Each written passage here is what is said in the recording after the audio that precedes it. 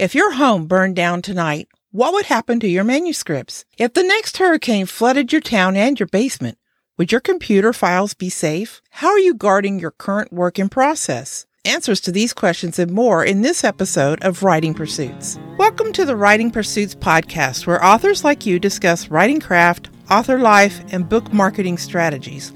I'm your host, Catrice McKee. I own Wordmarker Edits and write and produce the weekly newsletter Wordmarker Tips for Authors. In addition, I am a speculative fiction author. Writing Pursuits is for authors who drink too much coffee, endure judgmental looks from their furry writing companions, and struggle for words. If you are a writer seeking encouragement, information, and inspiration, this podcast is for you. Let's get to it. Hey, Writing Pursuits authors, welcome back, and a special welcome to you if you are new to the show. I'm your host, Catrice McKee.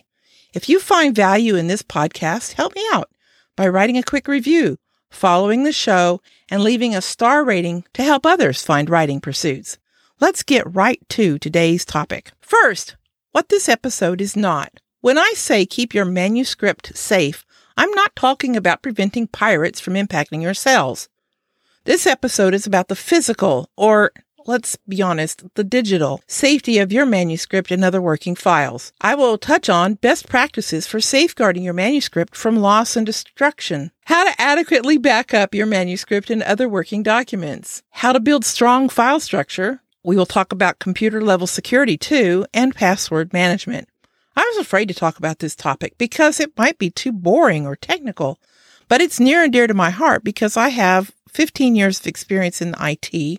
That's where I started out, and I feel strongly about it. It's like eating leafy greens.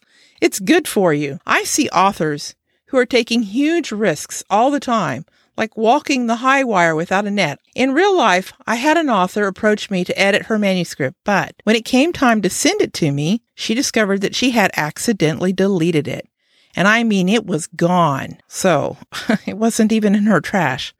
The most recent version she had was a copy she had sent many months before to her agent. It was way out of date. Many revisions had been made in the interim. It was heartbreaking. We were both very sad. I was particularly sad because I knew it was totally preventable. Also in real life, I experienced the loss of my work computer through theft. All of my work was on that computer. More about that in a minute.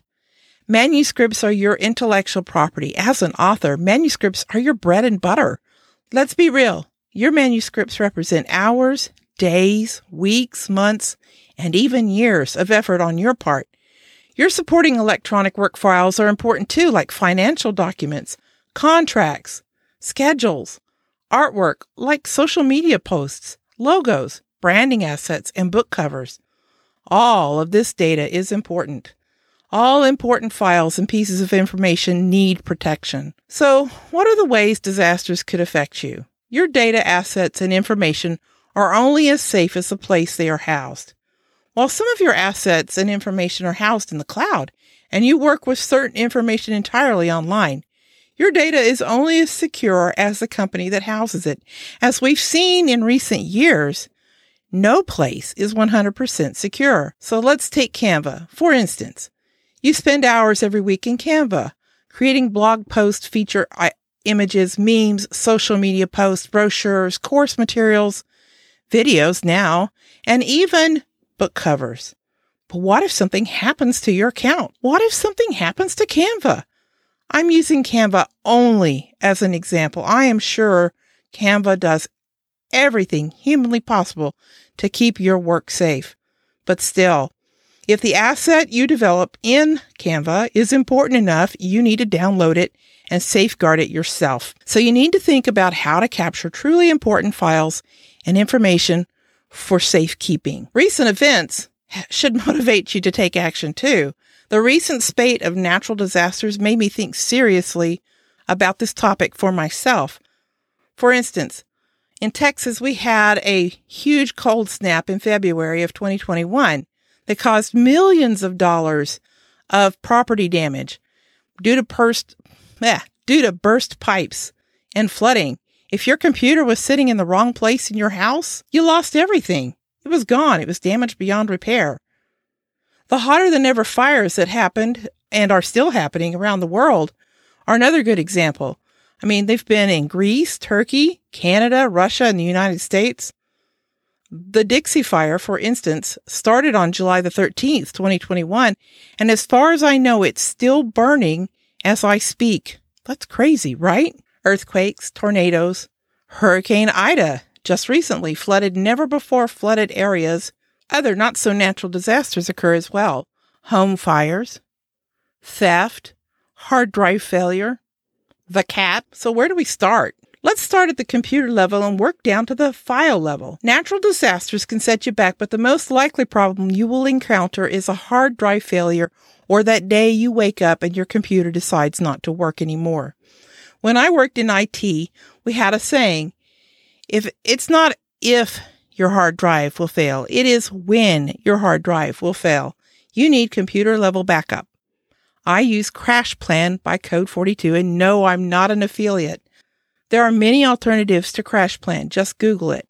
The services are worth the fee, and paying to back up your computer is a cost of doing business. A few years ago, as I mentioned, my computer was stolen. All of my work files were on it. All of the programs that I had paid for were on it. It was going to be ridiculous to replace that, and some of the stuff was irreplaceable. But I had computer level backup. So when I got a new computer to replace the old one, all I did was restore. And it was like a miracle. All of my files were there. It was like it had never happened. That was worth more than I could have paid. It was wonderful. So let's drill down to the folder and file level. Things to think about here are being able to find your files. That means logical folder names, meaningful and useful file names, redundancy, and version control. So how many hours do we spend every week looking for lost things? I am constantly losing my keys. I'm constantly losing my phone. Many other important items simply because of ADD. I just can't remember where I put things. And even though I try to put them in the same spot every time, that doesn't work out all the time. How many hours do we spend every week looking for folders and files? The answer is way too many. Here's the deal. You have to thoughtfully consider your organization. And the first rule is every file goes in a folder. That seems obvious, but I do not want to assume anything. Amy Porterfield, who is well known for her online courses, insists on separating her assets based on type. Her audio and visual files go to Dropbox. Her text-based files go to Google. She collaborates with a large team, so this makes sense for her because they share folders and files. It also puts her files in the cloud, so she is not at the mercy of her team members' computer problems.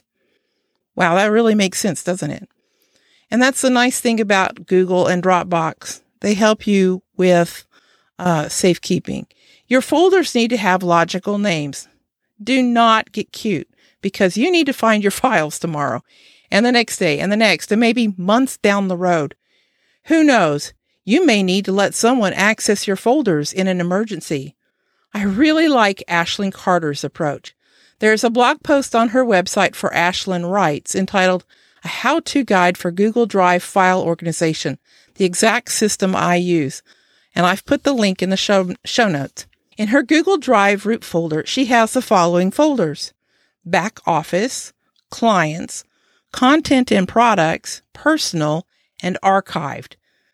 Then, if you drill down a little bit, in the Back Office folder, it contains the following: Admin, Team Members, Financial, Learning Resources, and Marketing.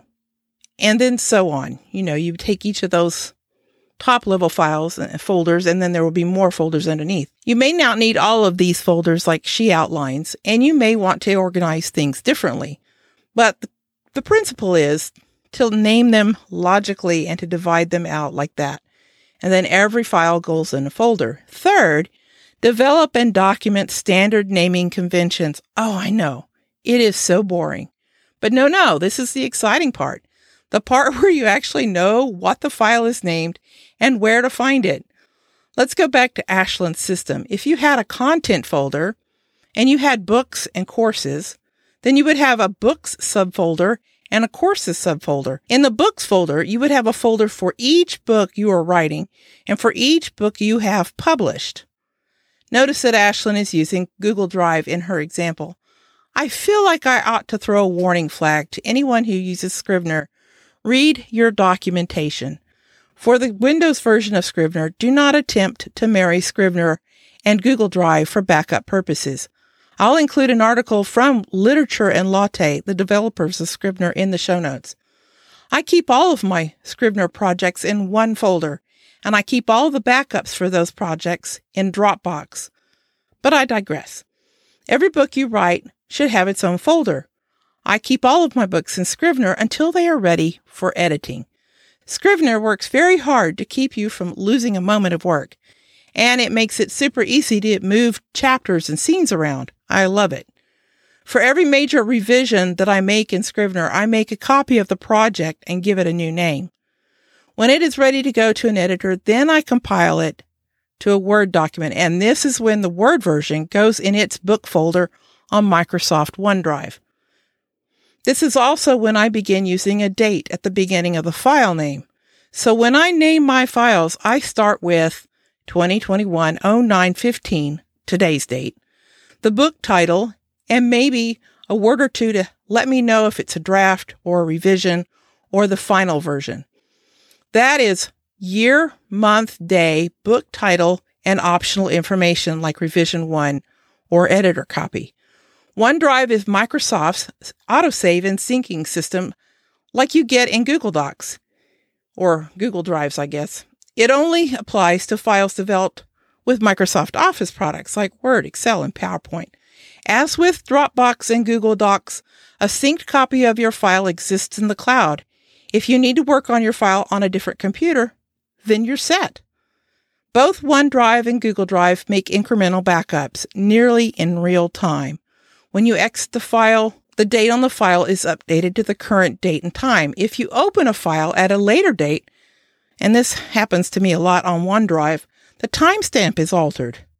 This creates confusion for me because later on, I can't tell the most recent version of a file based on the file timestamp. Do you see? So that's why I name my files starting with the date. 2021-09-15, today's date, the book name, and maybe a word or two. Just to let me know. This is what I do, and I have discovered it is useful to know when I started working on a file apart from the file timestamp. For your sake, if you are developing a project in Word or Docs, do not work inside the same file every day. Instead, create a copy of yesterday's file and use today's date in the file name. That's how my system works anyway. This creates a wonderful redundancy that you control. And redundancy just means that there's more than one copy of the object, okay? Google and Microsoft like to tout the fact that they have version control, and they do. But it is not as meaningful as the versions of your project that you create yourself. Trust me on this. This process provides built-in version control. If you run out of space later, then you can get rid of old versions of your work. The file names remove all doubt about what you are deleting. Redundancy is a concept you need to build into your process. If you use the method I just described, you will never lose more than a day of work. More than likely, you will lose maybe a couple of minutes. That's it. For extra peace of mind, email a copy of your work to yourself at every major checkpoint. If my author had just done that one thing, she would have had something to work with. She might have been able to save her project from being a complete rewrite. Okay, to repeat Rule 3, I said develop and document standard naming conventions. Write out your standards because you won't remember how to name files. You won't remember where to store them. Do yourself a favor and create a standards document. Print it out. Keep it close until you're adept at sticking to your system. Don't be afraid to refine it so your system serves you and not the other way around, and keep it up to date. When you're ready for an assistant, you can hand him or her your documentation and you will both know what's what. Very quickly, I will name two other important security concerns. Antivirus protection. If you own a Mac, do not turn your nose up at this. Macs are vulnerable to viruses too. Everyone needs to purchase and install virus protection software. Personally, I use Bitdefender. I'm not an affiliate, but I find it easy to use.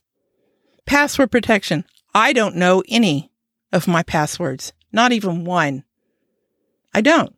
But I let LastPass generate and keep my passwords secure. This takes some practice, but it has saved my bacon so many times. Worth it.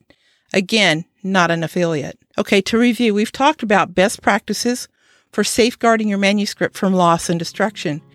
We've talked about how to adequately back up your manuscript and other working documents. Version control and redundancy, we've talked about those concepts. And we've also talked about how to build logical file structure. Finally, we talked about virus protection and password management. That's all I have for you today. Until next time. Thank you for joining us today. If you enjoyed this episode, please leave a comment and follow the podcast. If you're new around here, I hope you will join the Writing Pursuits author community for more content and to receive WordMarker tips for authors. That link and all the links mentioned in today's episode are in the show notes at writingpursuits.com. Please join us on Wednesdays for new episodes. And keep writing, my friends. Keep writing.